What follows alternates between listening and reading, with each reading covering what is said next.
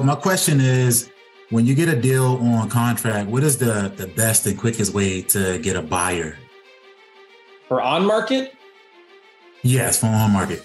The best way that I've found and have done this for a long time, still do it today, even if I've got a big cash buyer list, my first go-to is always, who are the local active flippers in the neighborhood? They are going to be your best buyer for your deal every time, because flippers like to flip in the same neighborhoods where they've previously flipped.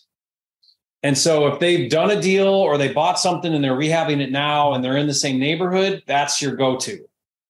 So what I'll do is I'll research out who's flipping houses. You can do that right online. If you go to Zillow, look at renovated homes, the top selling homes, reach out to that agent who represented the flipper, let them know you've got a deal that you're looking to sell. Let that agent take their buyer and see it. And I mean, typically, as long as I've got a deal, typically I talk to 12, 14, 15 agents that represented flippers in the same area. One of them is going to want my deal. Okay. Yeah, it's really, really effective strategy. Okay. Thanks, Jerry. Yep. Awesome. Good job, Brian.